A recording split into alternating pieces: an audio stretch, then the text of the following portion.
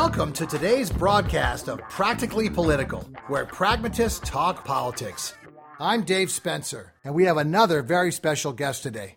Bill Galston is the Ezra K. Zilka Chair and Senior Fellow in the Brookings Institution's Governance Studies Program. He's also the co-chair of the New Center Project and writes the Politics and Ideas column for the Wall Street Journal. Bill was the Deputy Assistant to President Clinton for Domestic Policy from 1993 to 1995, and his most recent book is Anti-Pluralism, the Populist Threat to Liberal Democracy. Bill, welcome to the show. Great to be here. First thing I'd like to talk about are the challenges of covering substantive policy issues when the news cycle is centered on the scandal or crisis of the day. How do you get people to focus on bigger long-term issues in such a noisy, chaotic political environment? You probably can't, at least not in the short term.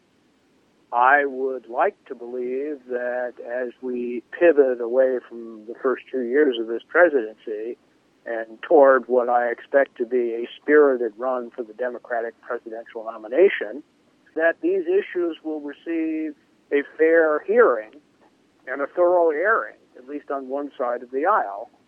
And if that happens, we'll then see what happens when someone who has actually waged a campaign of ideas goes up against an incumbent president who has already demonstrated to the American people who he is and what he believes.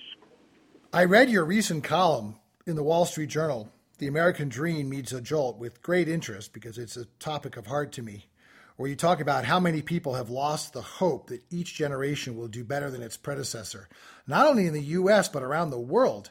And you also connect the anxiety about the future to the kind of nostalgia that fuels the concept of Make America Great Again. Can you talk a little bit about that? Yeah, the economic aggregates are very strong. The stock market is even stronger. The question average Americans are asking and they're wrestling with is, why in the face of this economic good news, their wages aren't going up more rapidly. Typically, at this point in an expansion, with unemployment below 4%, you'd expect wages growing, say, between 2 and 3% after taking inflation into account. And we're not seeing anything like that. And you have to start wondering whether that is ever going to occur in this economic cycle, and if not, whether, as I believe, it reflects some fundamental structural changes in the U.S. economy. There's no question about the fact that the changing nature of the economy away from manufacturing and towards knowledge work has created a greater dispersion of incomes, has tended to concentrate income more at the top, has made it very, very difficult for people with less than a college degree even to stay even, let alone get ahead. If this is the structure of the new economy, then my argument is that we're going to need actions other than market activities in order to generate rising living standards for average Americans. We can have a good debate as to what those activities should be, but at the very least, the tax code shouldn't make a bad situation worse, which the recently enacted tax cuts, I'm afraid, did. And we may have to focus on the tax code and other devices to supplement the incomes of Americans whose incomes are just treading water. It is really remarkable that it wasn't until 2017 that household incomes for people right in the middle exceeded the levels that they'd reached almost 20 years earlier in 1999. A generation of stagnation is really not what the American dream means, or at least what the American people thought it meant. How would you describe the realities of the American dream? Well, I think if you look at what American people think, there was a survey that just came out. They're feeling better about their lives than they did 5 years ago, no question about that. But when you ask them whether they expect that their children will live better than they themselves do, only 33% of Americans answer that question in the affirmative. That 3% is a shockingly low number because it's a number that reflects characteristic American confidence in the future, which, despite a recovery that is more than 8 years old, appears to be at a very low ebb. People are distinguishing between improvements in the economy in the here and now and their expectations for their children. And that, I think, is a very telling measure of how Americans are actually feeling about the economy right now. Let's talk about the upcoming election. Generic polls show the Democrats' lead growing, but I really don't see the Democratic Party having really learned much from 2016 by defining a platform that is more than just being anti-Trump. At the same time, there's never been a president this unpopular with an economy this good, and not a day goes by that he doesn't seem to undermine his own party's chances.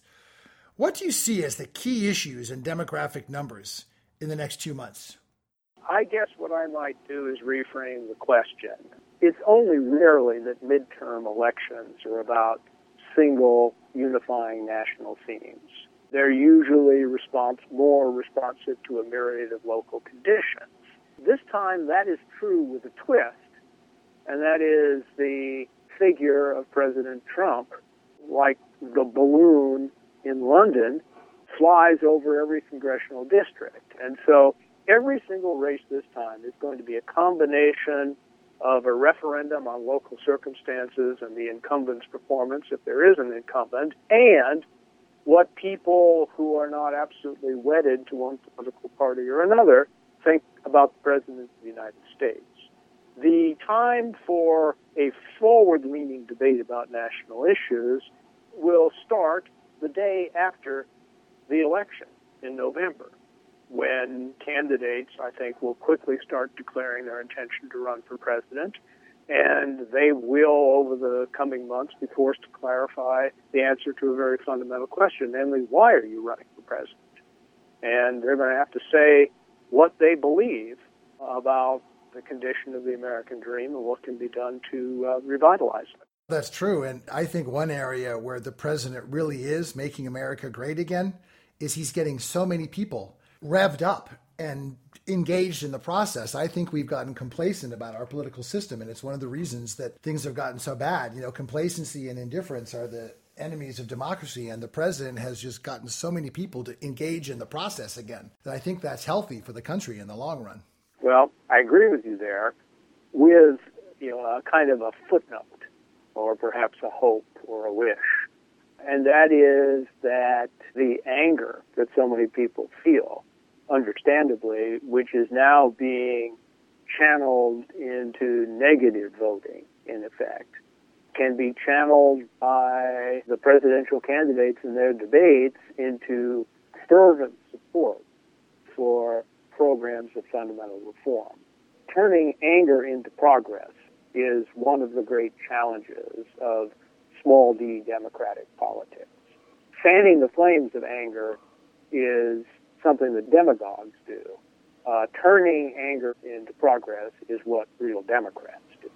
I had Bill Kristol, your co-chair of the New Center Project, on a previous podcast, and we were talking about how, as an estranged Republican, the only way for the country to function again is, I think, if the Democrats ride a blue wave and start holding Republicans accountable, because they're not going to do it themselves. And I think it's going to take a couple of losses, as Bob Dole said, to put a closed for repairs sign on the door and fix it. And so I feel like I'm searching for a place to call the New Center, as are many Democrats and independents.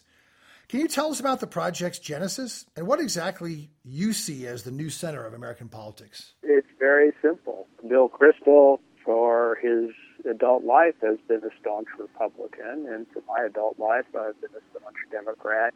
We have debated each other more times than we can remember, and we discovered that in our post-election debate in November 2016 that there was nothing left to debate.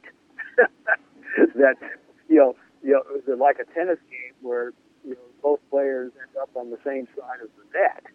So we began to explore the possibility that the reorganization of our nation's politics generated by the outcome of the election of 2016, had created possibilities for new alliances, and that perhaps people on the center left had more in common with people on the center right, and vice versa, than with anyone else.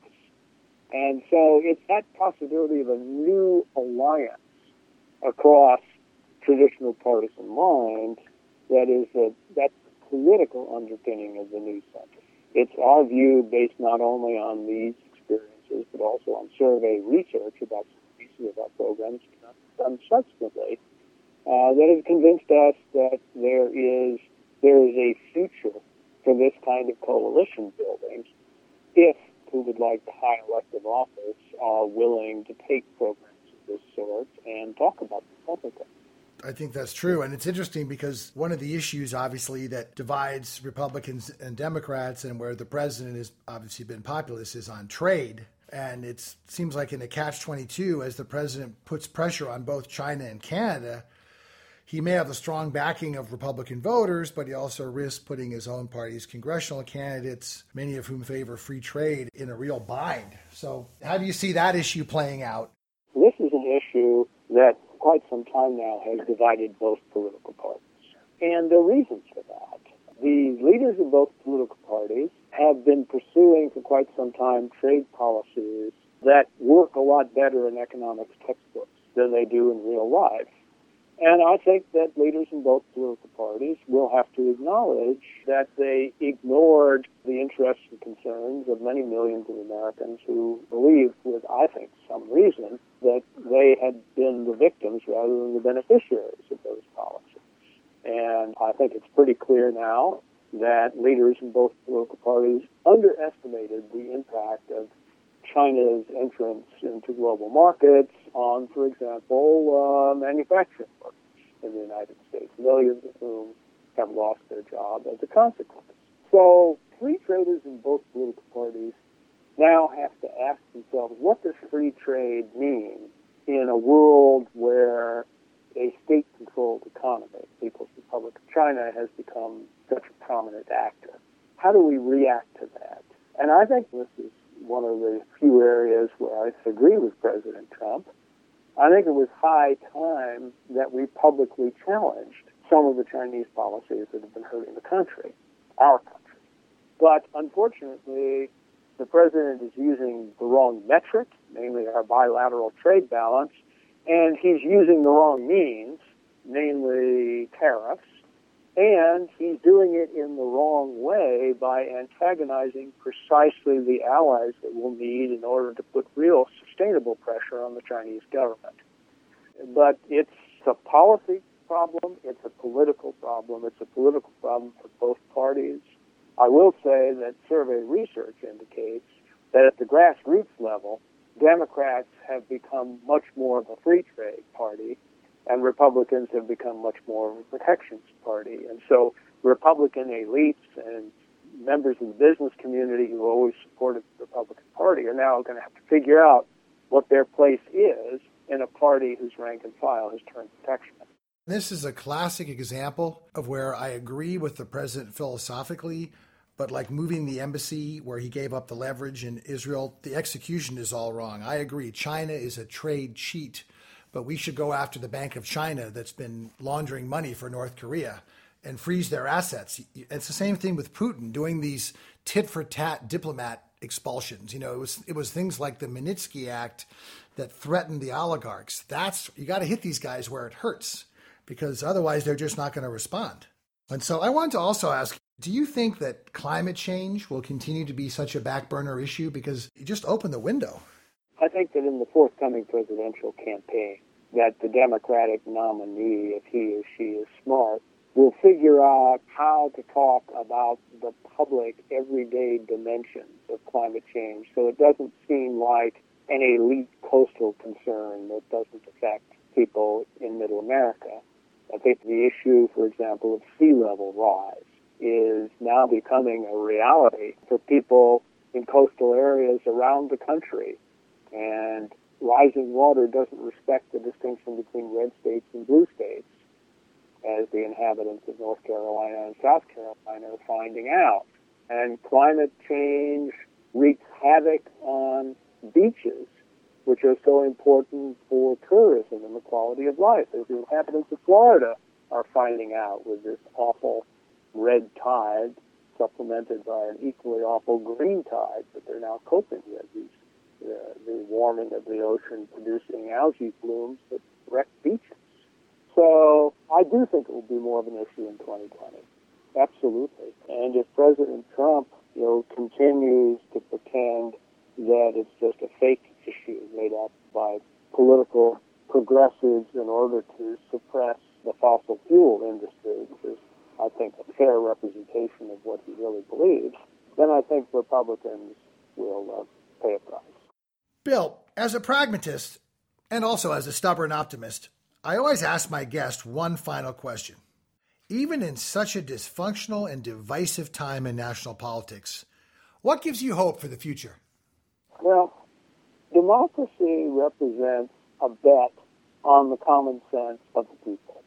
It doesn't mean that people will exercise their common sense every day or indeed every year, that people can go off the rails in one direction or another, but democracy rests on the proposition that the people will judge the consequences of their decisions and change course if necessary. And so history in a democracy rarely moves in a straight line. It's a series of choices, evaluations of those choices, adjustments, changes of course if need be. And I am convinced that the vast reservoir of common sense and goodwill that has kept this country moving forward for more than 2 centuries has not run dry. And can I prove that? No. But I will say that centuries of pessimists have gone broke betting against the United States. And I don't think it's going to be different this time. You've been listening to our conversation with Bill Galston, the chair and senior fellow in the Brookings Institution's Governance Studies program and the author of the weekly Politics and Ideas column for the Wall Street Journal. Bill, thanks so much for appearing on the show, and I hope we can continue our conversations at some point. My pleasure. So that's it for today, folks.